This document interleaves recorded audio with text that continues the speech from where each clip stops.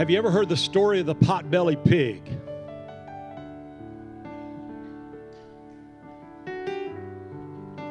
Every time I turn onto 114 out of my neighborhood, on my right,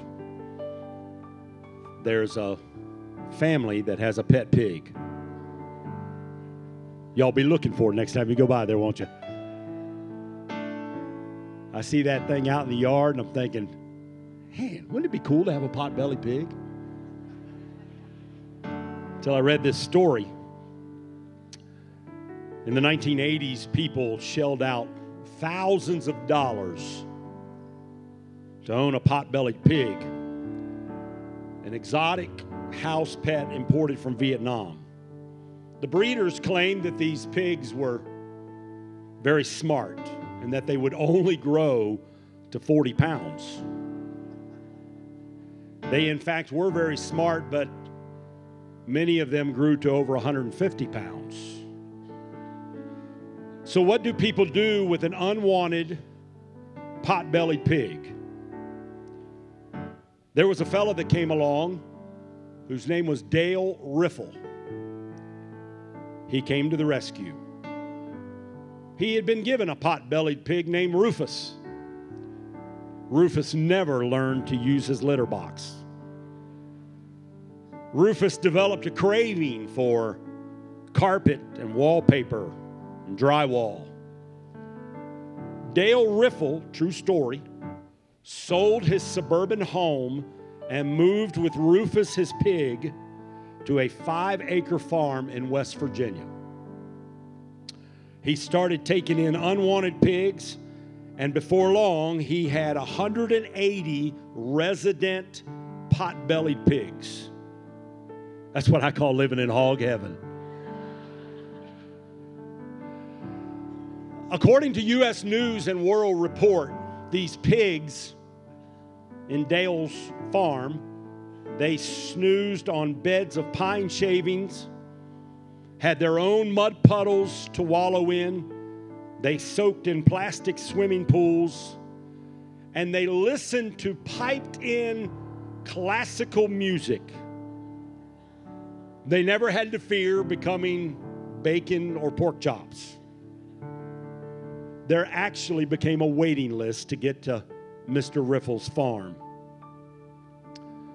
One day, as he was interviewing with a reporter, he said this. He said, "We're all put on earth for some reason, and I guess pigs are my lot in life." I read that story, and as humorous as it is, I thought, how could anyone in their right mind fall in love with pigs? I couldn't wrap my mind around that. But then I realized there's something much more amazing than that.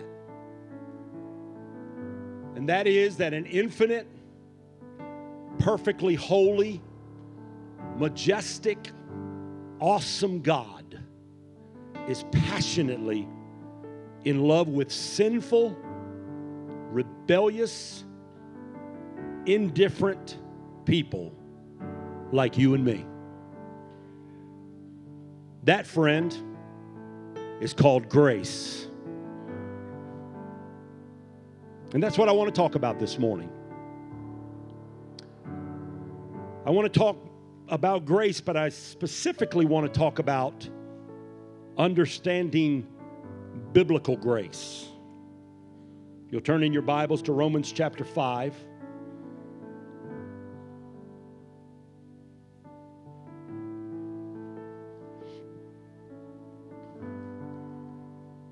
Beginning at verse 17.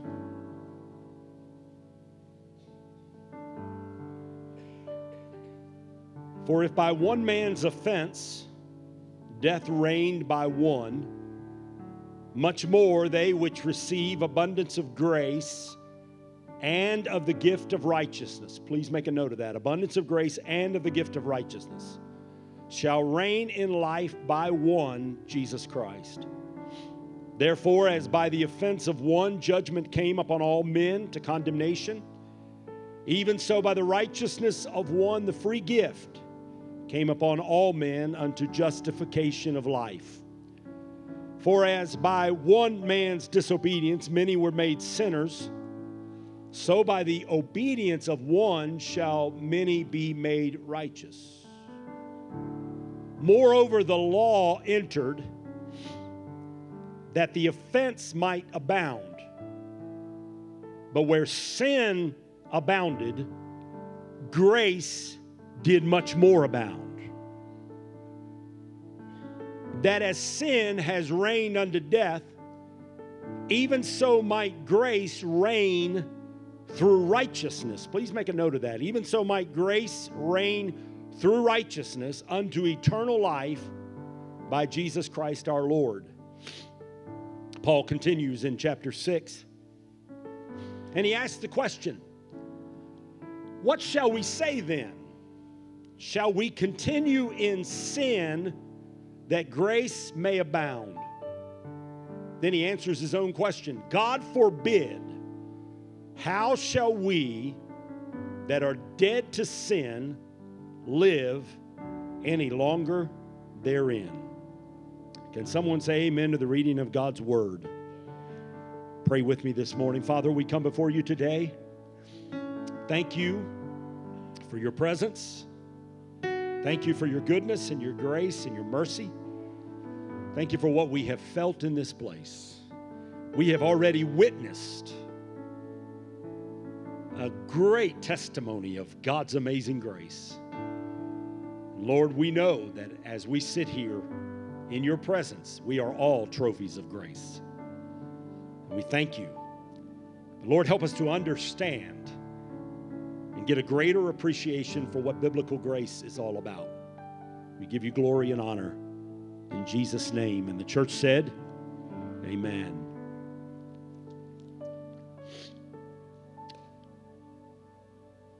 It's time to eat. Someone say grace. That was rhetorical. I really didn't want you to say it.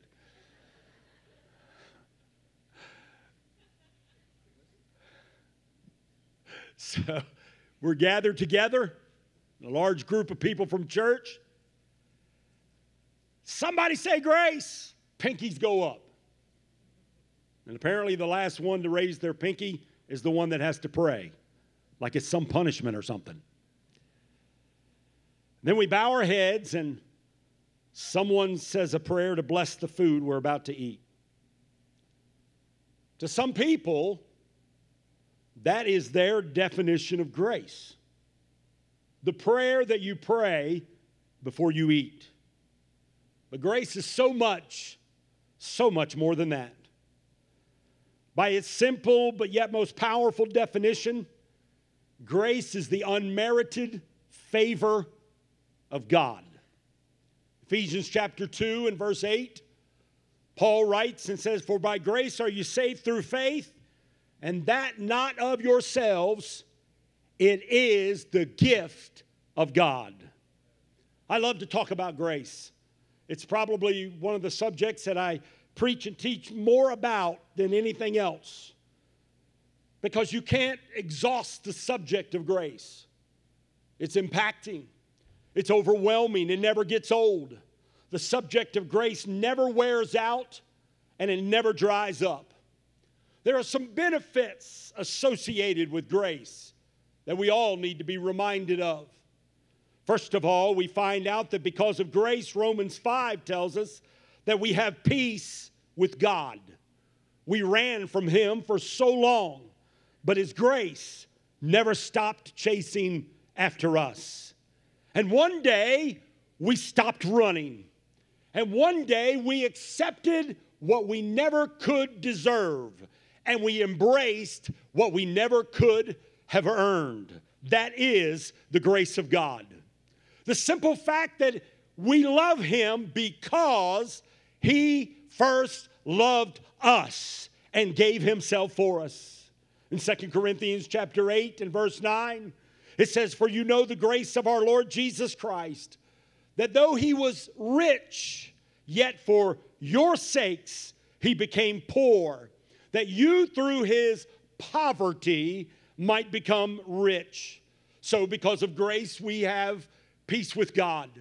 Not only that, but because of grace, we have a place with God. We have access, the scripture says, by faith into this grace wherein we now stand. It's one thing to know I have peace in my heart with God and that my conscience is clear before the Lord, but it's something else to know that I can come in to the presence of the King at any time, night or day, and it happens because of the grace of God. If you read in the Bible, you will understand that for the Jewish people, there was a very thick curtain that went, a very tall and very thick curtain that went from the top of the temple to the bottom of the temple. And it separated the Jews from coming in to the presence of God. Only the priest could go into beyond that thick veil, beyond that thick curtain. But I'm here to preach to you that on the day that Jesus gave up the ghost and said, "It is finished," the scripture said not only was there a great earthquake, but there was also a tearing of that veil that separated man from God. And now, praise the Lord, although some still do it, I don't have to go to a priest. I don't have to go to confess in a box. I simply have access directly into the throne room of God. And the reason I have it is because of the grace of the Lord Jesus Christ. Not only the Jews, but even us Gentiles. We were kept out by a wall that existed in the Jewish temple. And even the wall had a warning that entrance by a Gentile beyond this wall would mean death. And I'm telling you, I imagine for all the Gentiles that lived in that day, they felt like second-class citizens. But then I read in Ephesians chapter 2 and verse 14, where it tells us that Jesus is our peace, who has made both one, Gentile and Jew together, and has broken down the middle wall of partition that existed between us. And that's why today his throne is called a throne of grace. And so may we do regularly like Hebrews tells us to do, and let us come boldly to the throne of grace that we may obtain mercy and find grace to help us in our time of need. Thank God, because of grace we have peace with God. Thank God, because of grace we have a place with God. But quickly, let me give you just a few other benefits of God's grace. Romans 3:24 says that we are justified freely by his grace. In other words, we're in a good legal standing with our Creator, and it's because of the unmerited favor of the Lord. In Romans chapter 5 and verse 15, it tells us that grace provides life for us.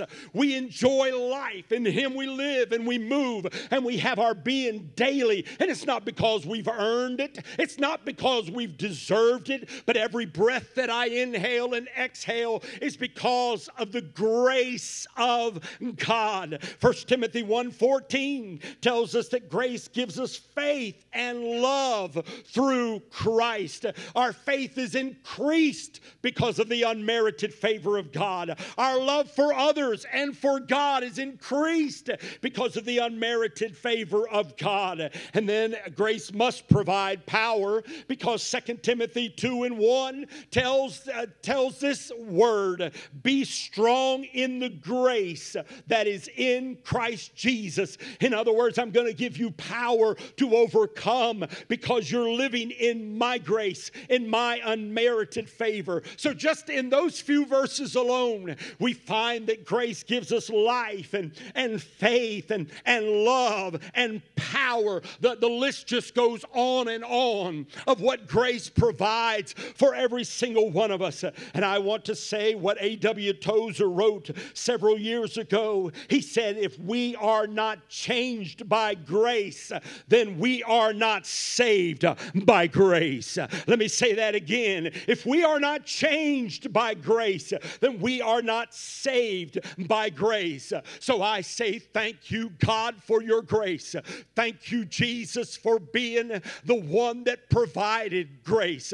Thank you, Holy Spirit, for you're the one that drew me to the grace of God. May I say to someone in the house today, no matter how much you have sinned, how many you've ripped off, no matter how many you have slept with, how many drugs you've shot up, how many drinks you have guzzled, the grace of God is always greater. Like that old song says, grace, grace, God's grace. Grace that can pardon and cleanse within. Grace, grace, God's grace.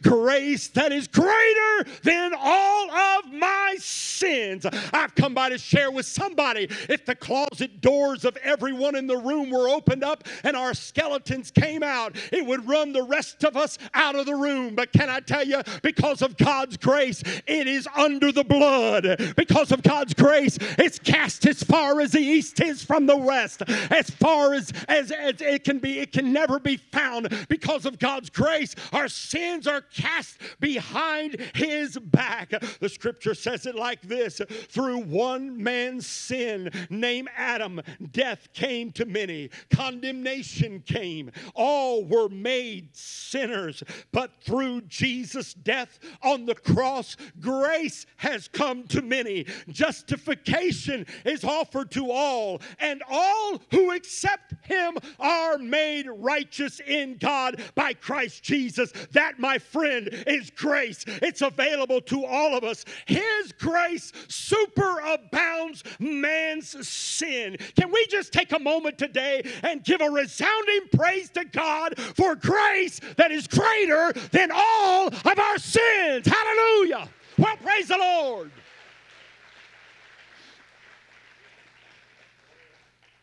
But today we want to understand true biblical grace. You see, there's a tragedy of distorting grace. It is troubling to not understand grace, but it's a tragedy to distort grace. I'll say that again.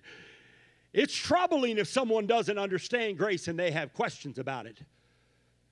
But it is a tragedy if we distort grace from what God intended it to be. And I want to tell you, among the believers in the Roman church, among the believers in the church today, and among even believers in the Pulaski Church of God, there's a wrong interpretation of God's grace. Oh, y'all gonna get quiet on me now, ain't you? They thought in the Roman church, well, if God's grace abounds more than our sin, then let's just sin some more, because God's grace will always be greater. That's the wrong mindset. It's a wrong mindset. It's a wrong perspective to live life loose and wild, continuing to believe that grace will always cover your sins. Romans 6, verse 1 and 2, the Apostle Paul asked the question, shall we continue in sin that grace may abound? God forbid. How shall we that are dead to sin live any longer therein? I tell you what kind of grace it is, and it's a grace that's being perpetuated throughout Christianity today, is that all you got to do is pray a simple prayer, and then you don't have to change the way you live. You don't have to change the habits that you've been involved in. You know, you've marked that off your bucket list. Your name's written down in heaven. So just enjoy, because God's grace will always cover your sinful choices, even after you've made a confession of faith in Christ. Dietrich Bonhoeffer called that kind of grace cheap grace. Let me tell you what cheap grace is. Cheap grace is grace that we bestow upon ourselves. Cheap grace is preaching forgiveness without requiring repentance. Cheap grace is baptism without any church discipline. Cheap grace is communion without confession. Cheap grace is grace without discipleship. It's grace without the cross. It's grace without Jesus Christ living and incarnate within us. I referenced it specifically in verse 17 and verse 21. You see in both those verses of Scripture where grace is found, you also find righteousness. You also find a correlation between the unmerited favor of God and the end result being, I am going to live right before a holy God who I have pledged to serve the rest of my days. I wish somebody would say amen.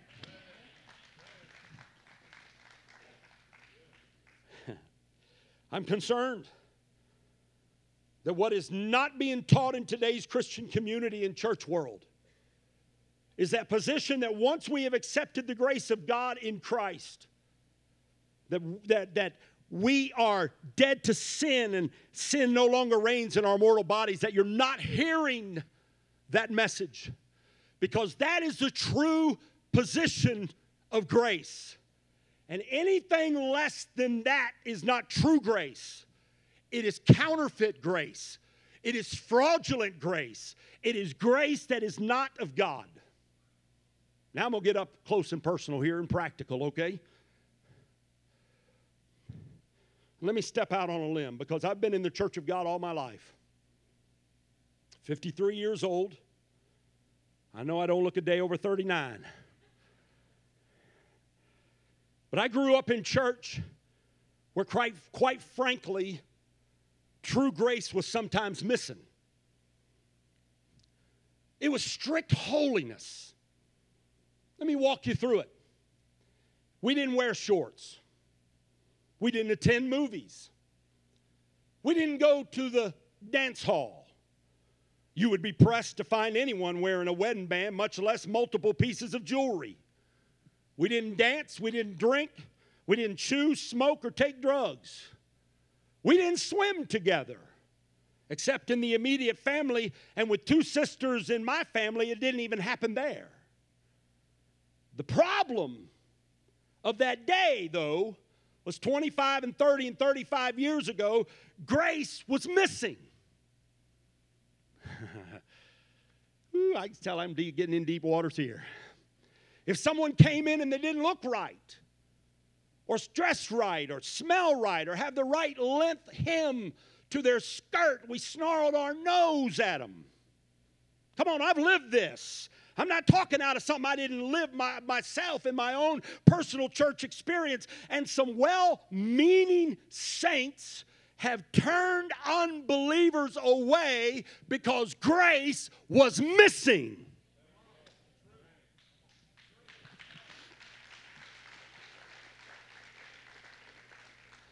Now, friend, that's not distorted grace. That's no grace at all. Now the times, though, have shifted so dramatically. Not only is grace a big part of our message, but it's been distorted and altered dramatically.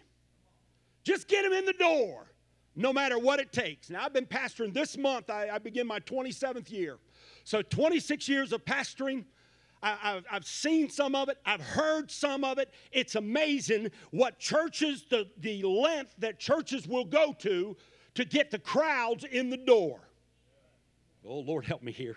I'm going to do this, Holy Ghost, so help me. I've known churches where they ride Harleys through the sanctuary or provide kegs with root beer so everybody's good and comfortable before worship starts. I've known churches where one particular church comes to mind, and I know this for a fact, that they played a little Queen before service. Can you imagine somebody playing a little Another One Bites the Dust before you worship Jesus? We got to make everybody feel comfortable.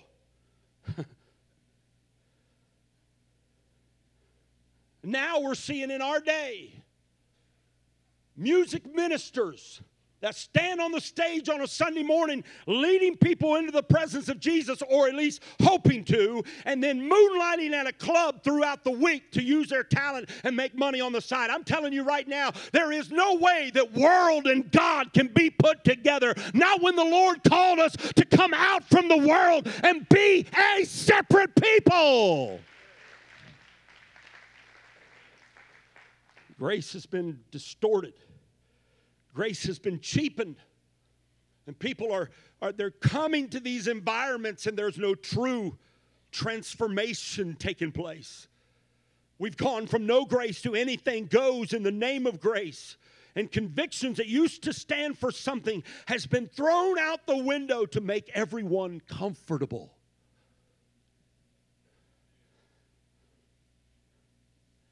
Can I just talk about a couple of examples? I'm going to anyway. You see, this is the revelation that the Lord gave to me this week.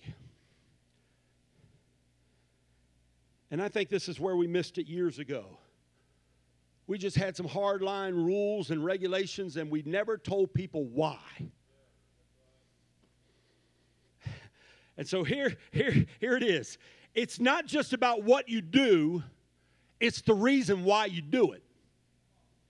The motivation. Motivation, the purity of the heart or impurity of the heart. And you cannot say you are a New Testament Christian and then leave the portion of the New Testament out that doesn't fit with your styles and beliefs. So I'm going to give you an example here, okay?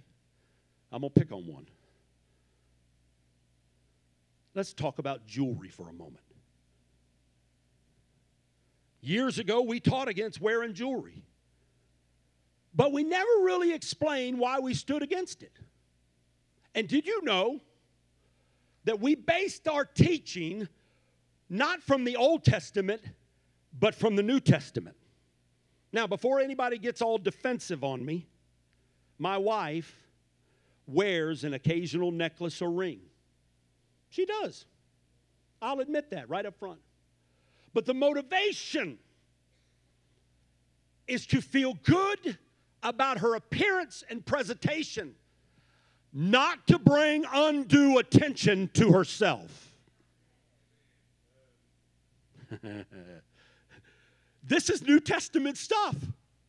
We're a New Testament church. But when's the last time you heard anyone preach from 1 Timothy 2 and 9 and 10, where Paul told Timothy that women should adorn themselves with proper clothing and modestly and discreetly?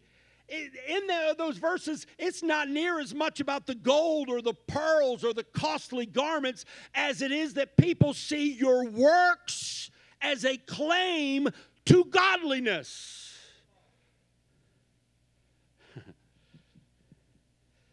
So here's the question in whatever you do. Is it about people seeing you, or is it about people seeing the Jesus inside of you? Now, don't miss the point. Listen to this preacher this morning. It's one thing to wear a piece of jewelry or some cosmetics to feel good about yourself. But it's something totally different to don so much of anything that people notice you instead of the character of Christ that's inside of you.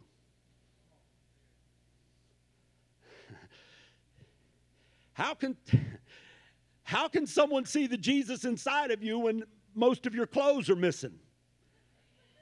And you're causing people to stumble over you instead of seeing the Jesus inside of you. That's good preaching, Pastor.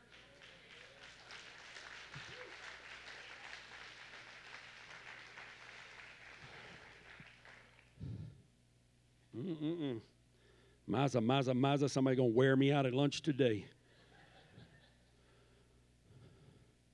Just this morning as I was praying, the Lord brought another example to me.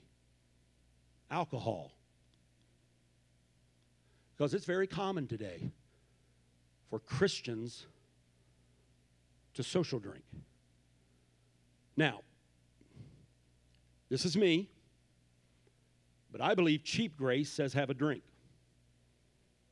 But I believe biblical grace leads you away from it completely. Yes, Jesus' first miracle was water turned to wine. Yes, Paul told Timothy, you got a few stomach problems. Every once in a while, maybe you need to drink a little wine to help you with your stomach issues. Yes, it is written, be not drunk with wine wherein is excess, but be filled with the Spirit. No, there is not a verse that says, thou shalt not drink. So we get close to the line for that can alter our senses. And the truth of the matter is, though you may think you're strong, how many millions of people started out that way, and one drink was not enough? And so the question is, why do we do what we do? Maybe one reason why this is so personal to me this week is because I read of a country music star that took her own life on a highway and she was intoxicated. She made that choice. But coming in the other direction was a 16-year-old kid that did not make that choice and lost her life due to the choices of someone else. And if that tragedy wasn't enough, it was the 16-year-old's father that was the medic that responded to the accident.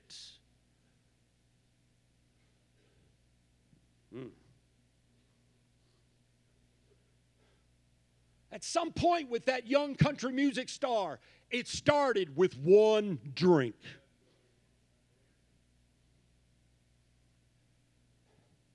Wow, preacher.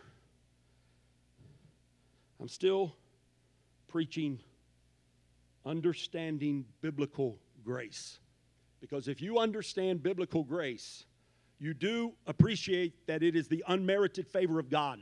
But you also understand that in those verses right next to grace is the word called righteousness or right living.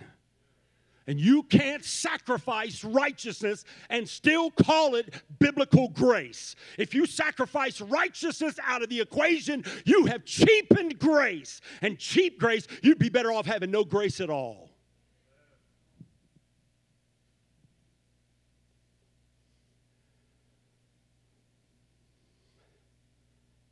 I got to drive this point home. Here's what's happening today. There are too many believers, professing believers, that think that God's grace has freed them to sin. But that's not it at all. God's grace has not freed you to sin. God's grace has freed you from sin. Freedom is in living right. Nobody's going to tell me what to do. I'm going to live the way I want to. You're the one in bondage. You're the one in shackles. You're the one in chains. You're the one that needs Jesus, because he whom the Son has set free is free indeed.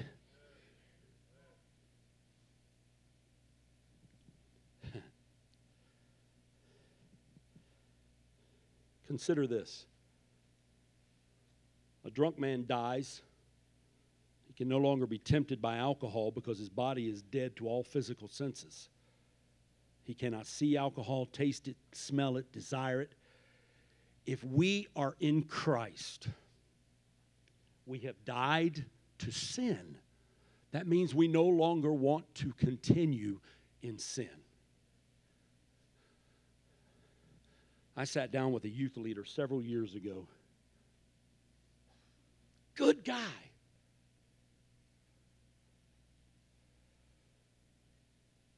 Never touched wine or alcohol throughout the whole year until one time at Thanksgiving.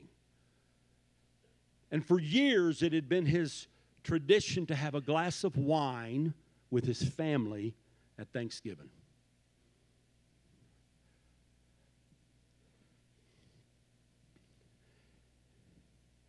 He said to me, "You can't tell me that it's not wrong in Scripture." I said, "You're right."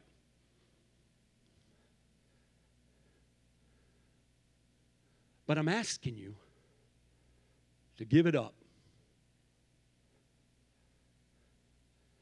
because you influence young people. Well, that glass of wine don't hurt me. Well, live it that way in front of your daughter or son and watch them turn out to be an alcoholic because of your passive disposition concerning alcohol.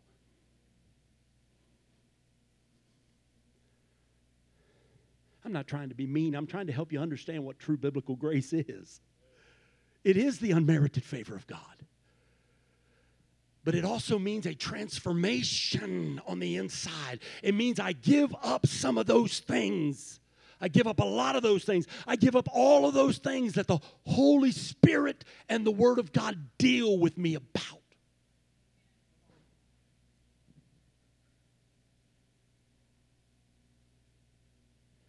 If we're not changed by grace, then we're not saved by grace. I do believe a person can have an encounter with God. They can live for the Lord and walk away from the Lord by their own willful choices. But I do know that a lot of people that come to ask Jesus to come into their heart, they really don't bring forth any godly sorrow. They're kind of like the little boy that got caught with his hand in the cookie jar. Because when they get up from the altar, even after being emotional, and they walk away, they're still bound by their trespasses and sins because they never really gave up anything to Jesus. You got to give it all up to Jesus. When you come to the Lord, you give it all up to Jesus. Somebody say amen. Do you want peace? Then you must, A, accept His free gift of grace, and B, be willing to forsake a lifestyle of sin. Because when you accept biblical grace, along with it comes a change in your life.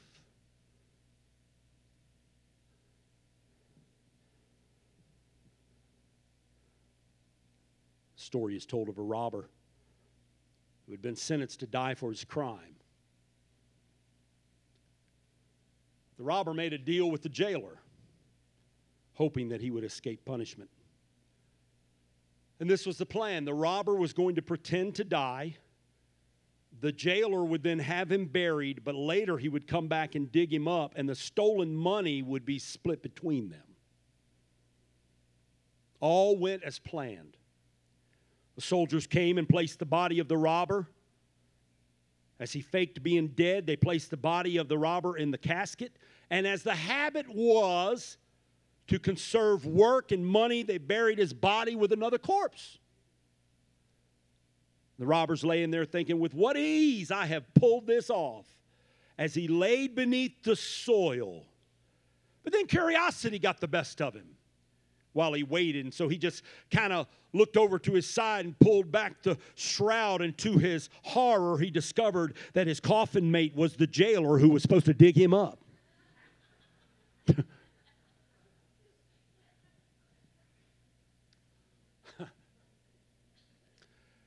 He had crawled into the casket with one who failed him.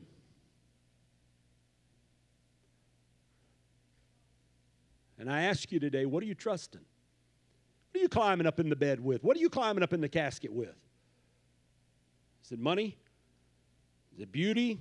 Is it an unhealthy relationship? Is it image? Is it religion? Is it good works?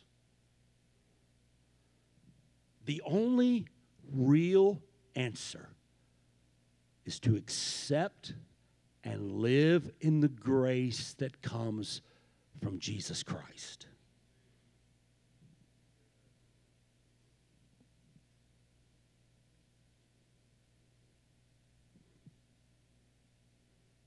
It's sad when I meet people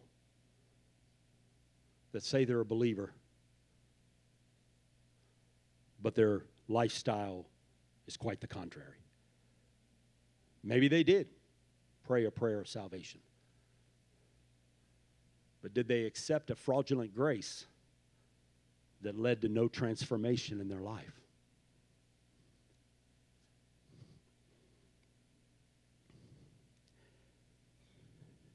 Would you bow your heads? And would you close your eyes?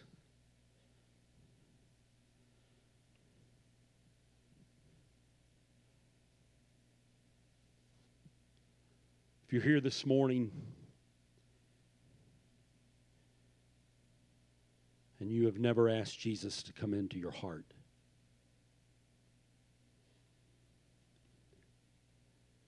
today can be the day You could confess your sins to Him and ask Him to forgive you of your sins and believe that what He did on the cross was for you, and you would be saved. You'd be set free. Your name would be written in the Lamb's Book of Life. Grace would be extended to you, and there would be such a transformation. You wouldn't be perfect, but there would be a change. Because if any man is in Christ, he's a new creation. Old things have passed away. All things have become new. You understand biblical grace, and you understand that the unmerited favor of God draws you to come to Him, and then you believe that when you come to Him, that there's going to be a radical change that's going to take place, and you're going to come down as a sinner blackened with sin, but you're going to get up from the altar, and you're going to be washed in the blood of Jesus, and your garments are going to be made white, and you're going to be made whole.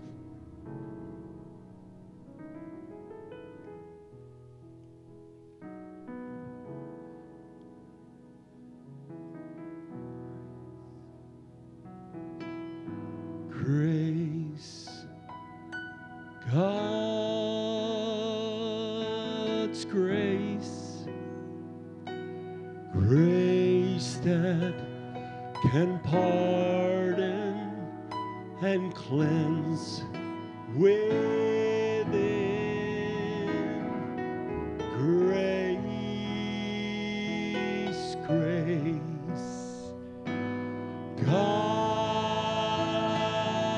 grace, grace that is greater than all my sins.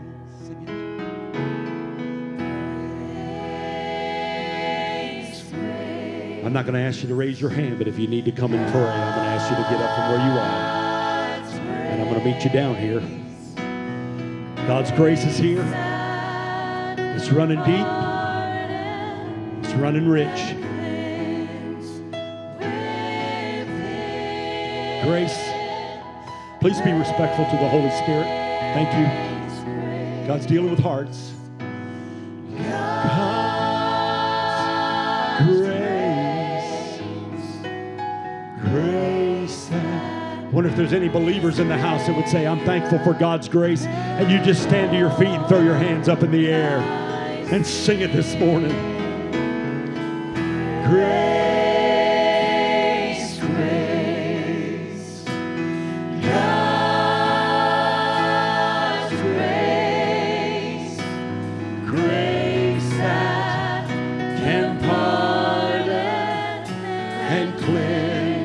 Can I get a couple of godly sisters to come and pray with Diane this morning? Praise. Come on, keep singing. Come on, worship Him, church.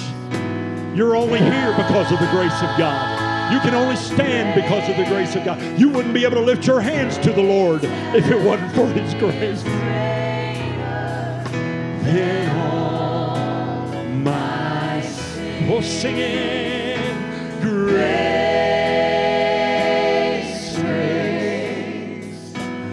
God's grace, grace that can pardon and cleanse within. Thank you, Jesus. I'm thankful for God's grace. Grace. One more time. Oh, come on, worship Him. It's the greatest gift that's ever been given to you. The greatest blessing ever bestowed upon you.